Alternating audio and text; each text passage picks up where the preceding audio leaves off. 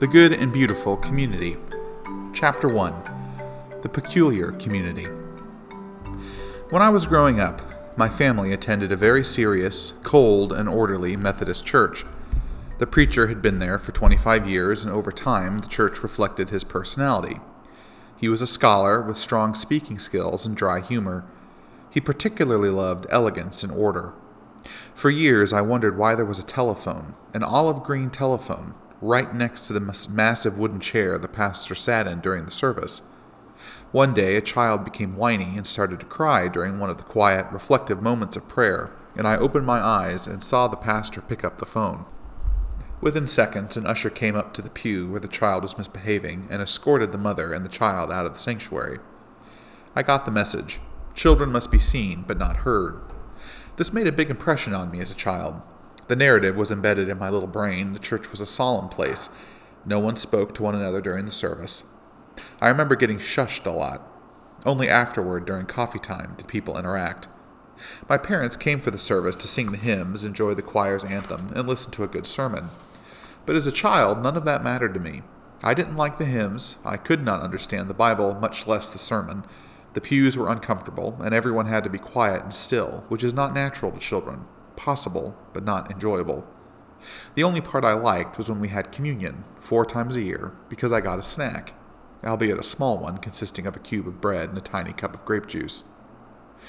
We went less and less as I got older, and I was thankful, and eventually I stopped going altogether except on Christmas and Easter. Mom insisted. I had no idea I was developing a theology, an understanding of God and communal life, but I was. Those early experiences shaped how I thought about God. God hovered above his neat and orderly, somber and sad followers. I could not wait to get home, take off my clip-on tie, and run to the field to play baseball with my friends. The next Sunday I would pray, ironically, that something would come up and we would not have to go to church. Spending time with God's assembled people was, in my young mind, a dreadful thing. Though I might have been too young to notice, there did not seem to be anything special about this gathering of people. Church people were just regular people doing their religious duty for an hour a week. Then, when I turned 18, things began to change. My soul was restless, and I was on a search for meaning that eventually led me to give Jesus a chance. He reciprocated and started changing my life. Within a few months, I was reading the Bible daily, praying a lot, and hanging out with 2 other Christian guys. When I went to college, I knew that it would be hard to continue my faith on my own, so I prayed for some support, and it came in the first week I was on campus. A guy I played sports against in high school noticed my fish necklace, asked if I was a Christian, and invited me to come to a Bible fellowship. It was a Wednesday evening I will never forget. I walked into a room in one of the dorms and was confronted by several alien things. First, the room was packed with students. In my church, the youth group was very small. Second, they all seemed excited to be there. I had never seen anyone excited about church. Could you call this a church? Third, it was a gathering of dissimilar people. There were some jocks and academic types. There were males and females, blacks and whites. There were some very pretty girls and some handsome guys, and some not so pretty or handsome. The church I grew up in comprised all white, middle-class people between 40 and 60 years old. Finally, the thing that stood out about the makeup of this gathering was the number of handicapped people, most of them in wheelchairs, but some of them with mental challenges. What is going on? I thought to myself. A few minutes later, the leader stood up and welcomed everyone, and the room felt very warm and inviting. I felt what I could only describe as goodness in the air. Then a young man and a young woman led us in a time of praise and worship music, with only a guitar and their voices. It was something I had never seen. 50 people jammed into a room, singing loudly and joyfully, some with hands lifted in the air as if they were in a moment of ecstasy. Some jumped up and down, some clapped, and everyone in the room, except me at that point, seemed entranced, in a good way. After 20 minutes of praise singing, the leader, a senior, taught from the Bible. He was very transparent as he spoke about his own life and struggles, and he was also very gifted as a teacher. He made the Bible make sense to me and helped connect it to my life, to things that mattered to me, things I was struggling to understand. Afterward, I thanked the young man who had invited me. He asked if I would come back, which I affirmed without hesitation. I did not know why at the time, but I would later discover that I had just witnessed something my soul was designed to experience, a good and beautiful community. They were not perfect, the singing was not professional, but good enough. Nor did I suddenly want to become best friends with everyone in the room. The guy next to me really needed to take a shower. Perfection, elegance, talent, and performance did not draw me, but the fellowship, the togetherness, the unity and diversity intrigued me. These people were very peculiar, and I liked it.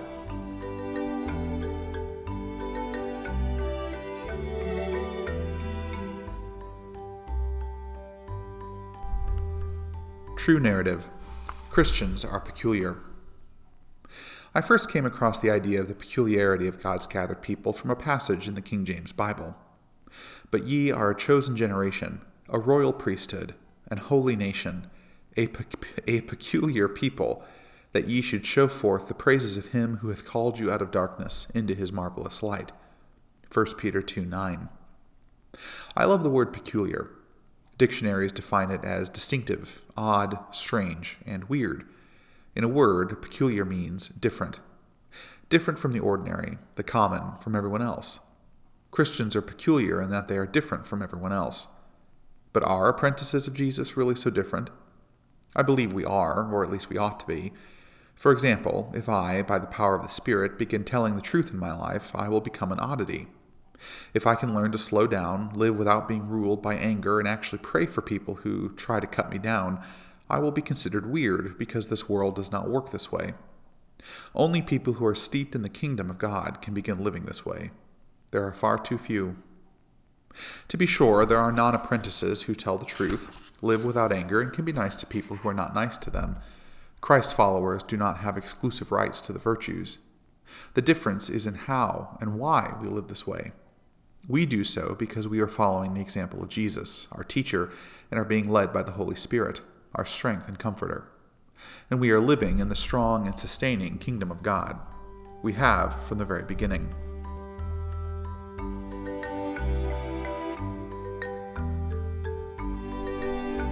How Christians are different.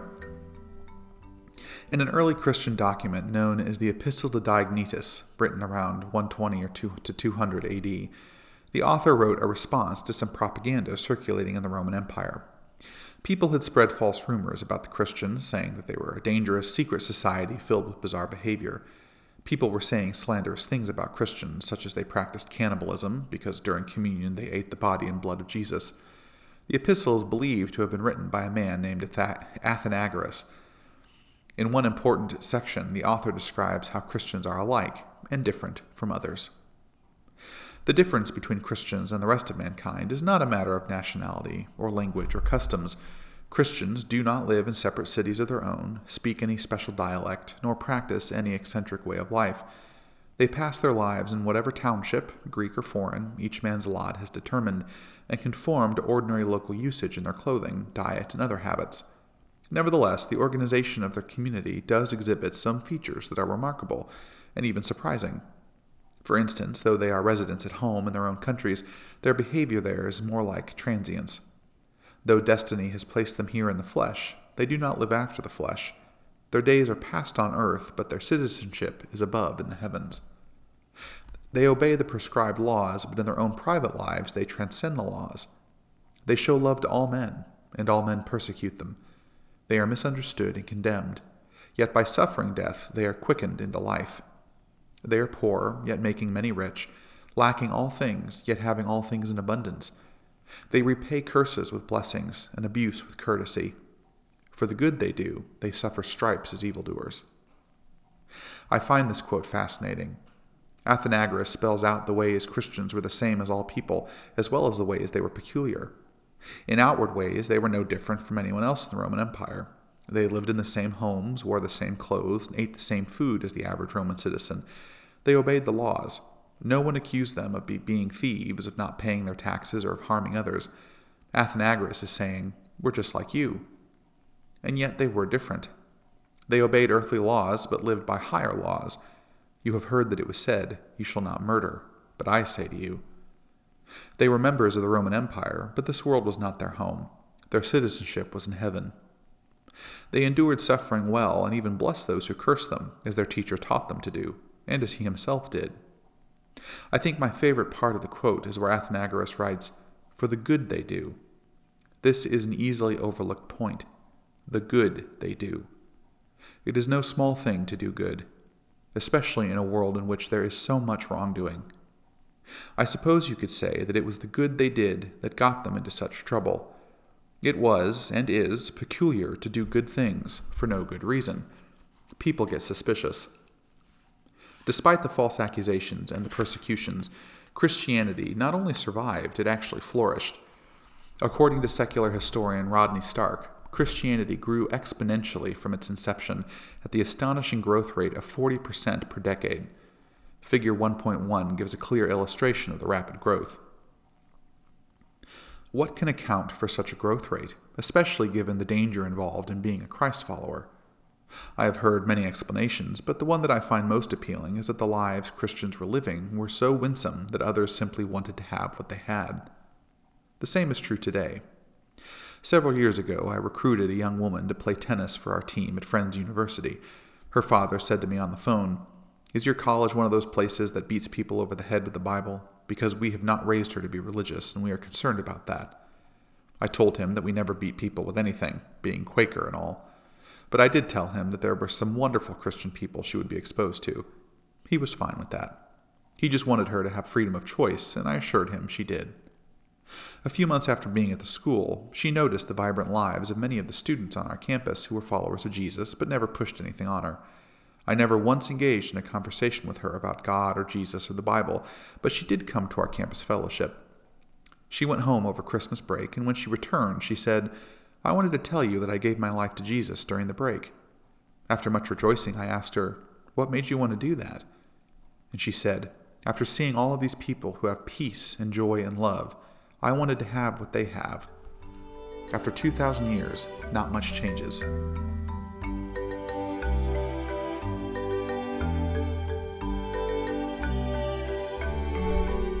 A peculiar God. Why are Christians peculiar, or at least ought to be? It is because our God is peculiar.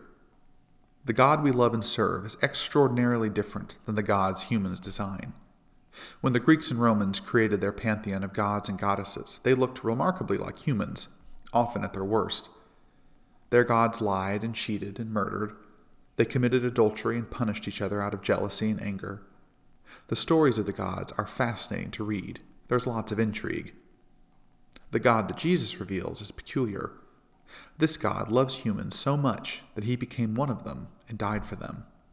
This God forgives when it is not deserved. This God is generous, never vengeful.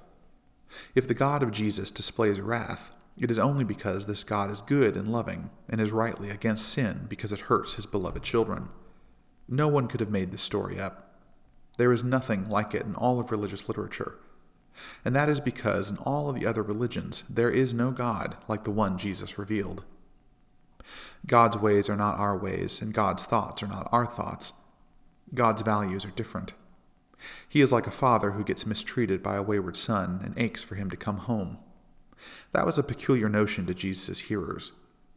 God is like an employer who gives a day's pay to workers who worked only an hour. Jesus shocked people with that narrative. What kind of God is this? The people must have murmured. Jesus revealed a God who was like no other God the world had ever heard of. This God was indeed peculiar. So it is not surprising that God's people would also be peculiar. One of my favorite passages in the Bible is in 1 John. It reveals the origin of Christian oddity. "Beloved, let us love one another, because love is from God. Everyone who loves is born of God and knows God. Whoever does not love does not know God, for God is love. God's love was revealed among us in this way. God sent his only Son into the world so that we might live through him. And this is love, not that we loved God, but that he loved us and sent his Son to be the atoning sacrifice for our sins. Beloved, since God loved us so much, we also ought to love one another. No one has ever seen God. If we love one another, God lives in us, and his love is perfected in us." 1 John 4, 7-12. The ethic is simple. As God is, so should his people be. If we do not love, we must not know God. Because God's love was revealed among us in the person of Jesus, that we might live through him. We do what we do because Jesus is living in and through us. And notice how John stresses that God loved us before we loved God, that God loved a people who did not love or serve him. That, John said, is the kind of love we ought to give to one another. And the end of the passage drives home the point one last time. When we love, God lives in us, and his love completes us.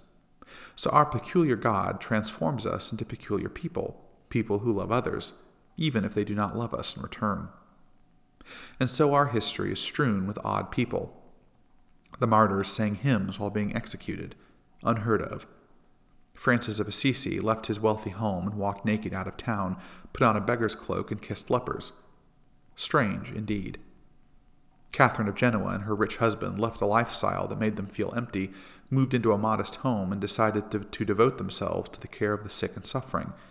She spent several hours a day in prayer, during which she said she felt the burning flame of God's presence in her heart, and she spent twice as many hours caring for those in need, living a brilliant rhythm of contemplation and action. Weird. In more contemporary days, William Graham left his Bible college and served a small church in Chicago, foregoing seminary because he wanted to preach so badly. He later joined the staff of Youth for Christ to minister to young people. He later started preaching about morality and peace and justice, but mainly he led people to Christ. Hundreds of thousands of people. Most people know him as Billy, but to the world he is a strange phenomenon. My sister's church held the funeral of a young man who had been living an openly homosexual lifestyle, and for doing so they were picketed by members of another church who held signs that said God hates fags. It was a chilly, rainy morning. The people at my sister's church were shocked at the rage and anger of these people who claimed to be followers of Jesus. Though they were being cursed, they decided to bless the picketers. They brought out trays full of hot cocoa and offered it to them. How odd. The Quakers who lived in the United States in the 18th century came to abhor the injustice of slavery. They held a meeting in New Jersey under the leadership of the Holy Spirit and a man named John Woolman. They prayed for hours in silence. Then they decided to free all of their slaves. That is not all. They also decided that they should pay back these former slaves all of the money owed them for their labors. It was a radical idea that some suspected would bankrupt all of them. Amazingly, it didn't. Still, the whole thing ran so counter to the rest of culture, almost no one could believe it. Crazy. Shane Claiborne lives, intentionally, among the poor in inner-city Philadelphia and spends time trying to help people improve their lives. Mostly, he just loves people, the kind of people the rest of the world would just as soon ignore. The young woman I mentioned earlier who gave her life to Christ after being moved by the lives of others on our campus is now living in an intentional community in a poor neighborhood with her husband and 2 other couples. They use their time and resources to help draw people together. Those who live in their neighborhood think they are really strange and love them for it. Their block parties give hope and joy to people who find such feelings hard to come by. Ain't that peculiar? You might even call these people maladjusted, and if you did, it would be a compliment, because they are maladjusted to the ways of this world. Of course, not every Christian is maladjusted in this way, but I think we ought to be. Professor Cornel West put it well when he said, "There have always been Christians who are well-adjusted to greed, well-adjusted to fear, well-adjusted to bigotry. There have always been Christians who are maladjusted to greed, maladjusted to fear, and maladjusted to bigotry." Not all Christians are, but all Christians ought to be maladjusted to things like injustice, greed, materialism, and racism. Too often we easily become well-adjusted to these things. I know I have. It is easy to become well-adjusted to the culture we live in, the one that uses hate and violence to gain control, the one that treats people as objects for personal gain, the one that winks at immorality. Dr. West says elsewhere, "It takes courage to ask, how did I become so well-adjusted to injustice? It takes courage to cut against the grain and become nonconformist. It takes courage to wake up and stay awake instead of engaging in complacent slumber. It takes courage to shatter conformity and cowardice." I agree. It takes courage to live like our peculiar God, to love and forgive the unlovely and the unforgivable. The only way we will ever find this courage is when we discover that we are a community of people who are rooted in another world. That is the subject of Chapter 2.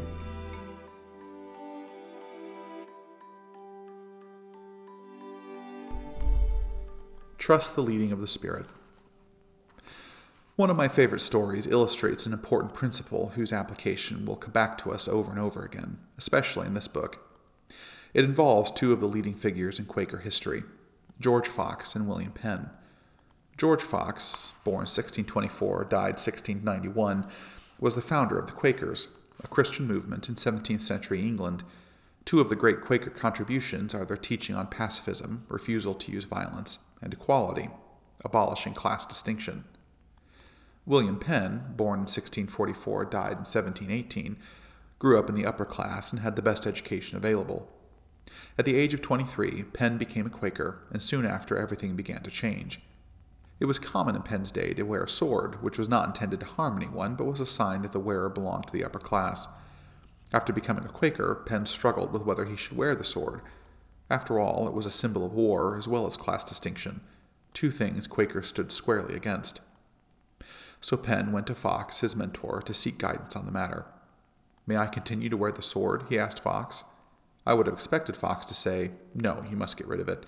Turn it into a plowshare and never wear anything like it again." Instead, George Fox offered a response that is a touchstone for me in the area of Christian living. He said, "Wear it as long as you can, William. Wear it as long as you can." Fox was laying out an important principle in the Christian life. When it comes to our practices and behavior, we need to avoid making rules and laws and trust the leading of the Spirit. Fox did not say, "Don't wear it," nor did he say, it's all right to wear it. He trusted that Penn would make the right decision in time. Had Fox given him a command, he would have robbed Penn of the opportunity to listen to the Holy Spirit, and he would have put in place a rigid standard, which almost always leads to later problems.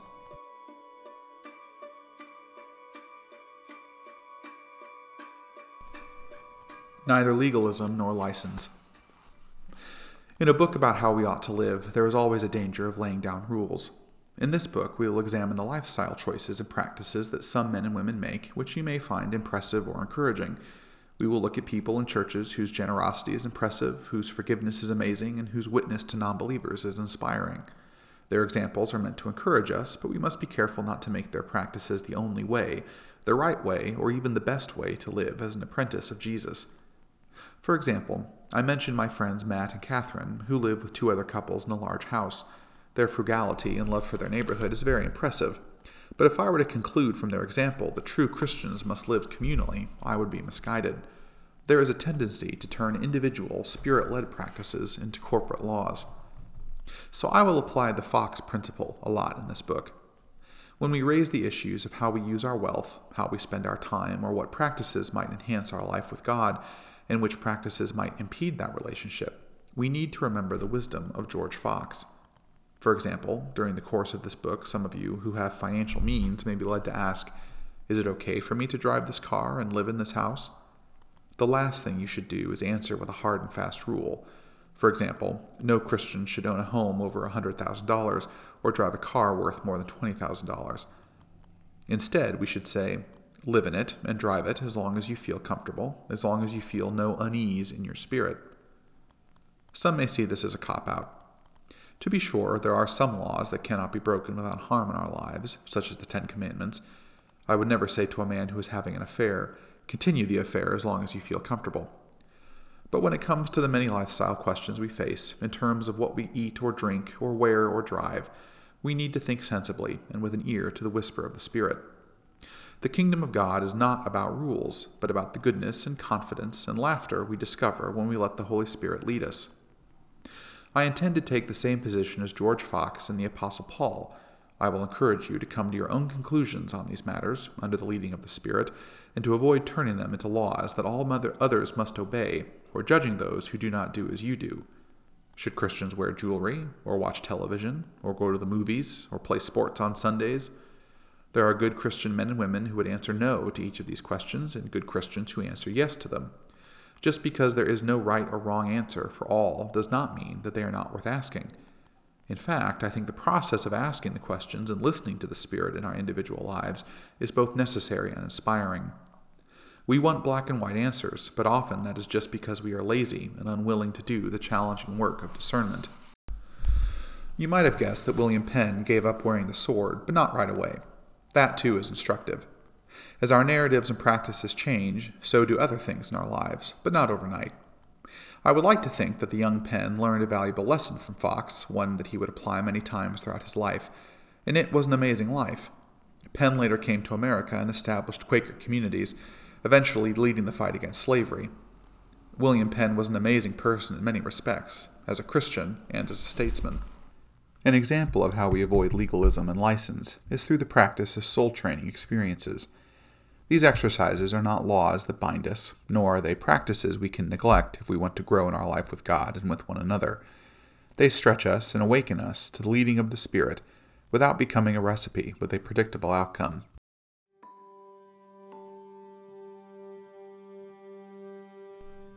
Soul Training 2x4. There are two essential points in this chapter. The first is that Christians are peculiar. The second is that their peculiarity comes from following their peculiar God. Put another way, as we spend time with this peculiar God, we will become more and more peculiar ourselves, but this will not happen without our cooperation. For this reason, I am asking you to do two things this week. 1. Spend time with God, and 2. Do some peculiar things. Remember, peculiar is not bad, just something different from what our culture is used to seeing. This week I would like you to wed contemplation with action, personal piety with social justice. We need to keep a balance between spending time with God and caring for others. To lose one or the other is a common but deadly mistake. As a way of staying balanced, I would like you to do two things. Spend 2 hours focused on God, and do 4 intentional acts of peculiarity. I call it 2x4, 2 hours with God and 4 acts of kindness. I will offer some guidance about how to spend the 2 hours, and I will suggest some things you might want to do in terms of helping others. 2 hours with God. Some of you are probably intimidated by spending 2 hours with God, and others are thinking, that's it, only 2 hours? After a lot of interaction with people and careful reflection, I think this is a very attainable amount of time. It is neither too much nor too little. Of course, the 2 hours is a suggestion, not a law. It is something to aim for, but not something to make you feel either proud because you did it or guilty because you did not. Let me explain why I think it is attainable, and offer some guidance about how to spend that time with God. How will I manage 2 hours? First, the 2 hours do not have to be done all at once. I would recommend 30 minutes on 4 separate occasions. Some may spend 8 times of 15 minutes. Others may want to spend 2 one-hour sessions with God. Second, corporate worship, going to church, can also count for one of your hours, but only if you go to church with a sense that you are meeting God, that your focus is on God. Too often we spend much of our time in church services thinking about other things than God. Here are some tips for how to go to church well. Arrive early. Take time to focus on God before the service begins. Remind yourself over and over that God is the focus. When you get distracted, turn back to thinking about God. So, you may want to go to church and then schedule 1 or more blocks of time when you will give your attention to God. Suggested ways to spend time with God. The final exercise in the second book in this series, The Good and Beautiful Life, is about how to spend a day devotionally, with guidance from Madame Guyon. Keying off of her ideas, I offer the following suggestions for other ways to spend time with God. The following steps are offered not as rigid rules, but as suggestions. 1. Find a quiet, restful place to be alone. It should be a place where you feel comfortable and are relatively free from interruptions. 2. Breathe. It takes time to become present where we are. One of the things I like to do is simply breathe and pay attention to my breathing. It calms me and helps me focus. Sometimes I actually count my breaths and have found that somewhere around 40, I am in a relaxed but concentrated state. 3. Say a prayer. I like to pray the Lord's Prayer or the doxology. The main thing is to remember that you are in the presence of God. 4. Praise. I like the phrase, God inhabits the praises of his people. Take a little time to write out a list of your blessings. You may have completed an exercise like this in The Good and Beautiful God. Then thank God for them. Expect to feel a lift in your spirit. 5. Read reflectively. You might want to open your Bible and read a short passage. I suggest no more than 4 or 5 verses. The Psalms or the Gospels are a good place to start. Others find a daily devotional helpful. I like reading a short passage from the Imitation of Christ. 6. Ponder. Spend some time thinking about what you have just read. Is there a message for you in it? What might God be saying to you in that passage or selection? 7. Ask and listen. Don't be afraid to speak to God directly. Ask God any questions you have, but don't expect an audible answer. Learning to discern the still, small voice of God is an acquired ability that takes time and practice. Sometimes God speaks in a quiet inner voice, and sometimes God speaks to me through a series of thoughts that come to mind. The key is to allow your heart to be exposed to God. Let God know how you're feeling. The Psalms are wonderful for this very reason. The psalmist is not afraid to let the anger or anguish, praise or thanksgiving be made known to God. 8. Journal. It is helpful to write down your thoughts and feelings during these quiet times with God. Jot down your thoughts or questions in a journal. It helps crystallize what you're learning and offers a written record you will find valuable in the years to come. I hope this offers you some basic ideas about how to use your time. These 8 steps can be done in 20 to 30 minutes, or at a leisurely pace. It can take up to 45 minutes to an hour. 4 acts of peculiarity. Several years ago, I participated in an exercise in which I was to try to do one unselfish and unexpected act of kindness or generosity each day for 30 straight days. I really enjoyed the exercise. It forced me to think more about what I could do for other people, and it gave me the encouragement to actually carry them out. I found myself doing a lot of little things for people, taking someone's tray back in the cafeteria, and occasionally larger things, helping friends move. It also forced me to be creative because, believe it or not, doing one unexpected and unselfish act of kindness every day is harder than you might think. Fortunately, the person who created the exercise told us ahead of time that it would be hard, so at least we were not surprised. The only thing I did not like about it was precisely that problem. I found myself forcing my acts of kindness in places where it was not welcome or needed, and I found myself faking a bit. Is waving at a stranger an unexpected act of kindness? After a few years, I decided to find a more attainable, yet still transforming approach. Instead of one a day, I challenged myself to do 4 unselfish and unexpected acts of kindness or generosity each week. This really helped me because sometimes there is nothing to do, but on other days, 3 or 4 opportunities may arise. The next thing I discovered was that I could also expand the exercise to include doing things that indicate I am maladjusted to this world.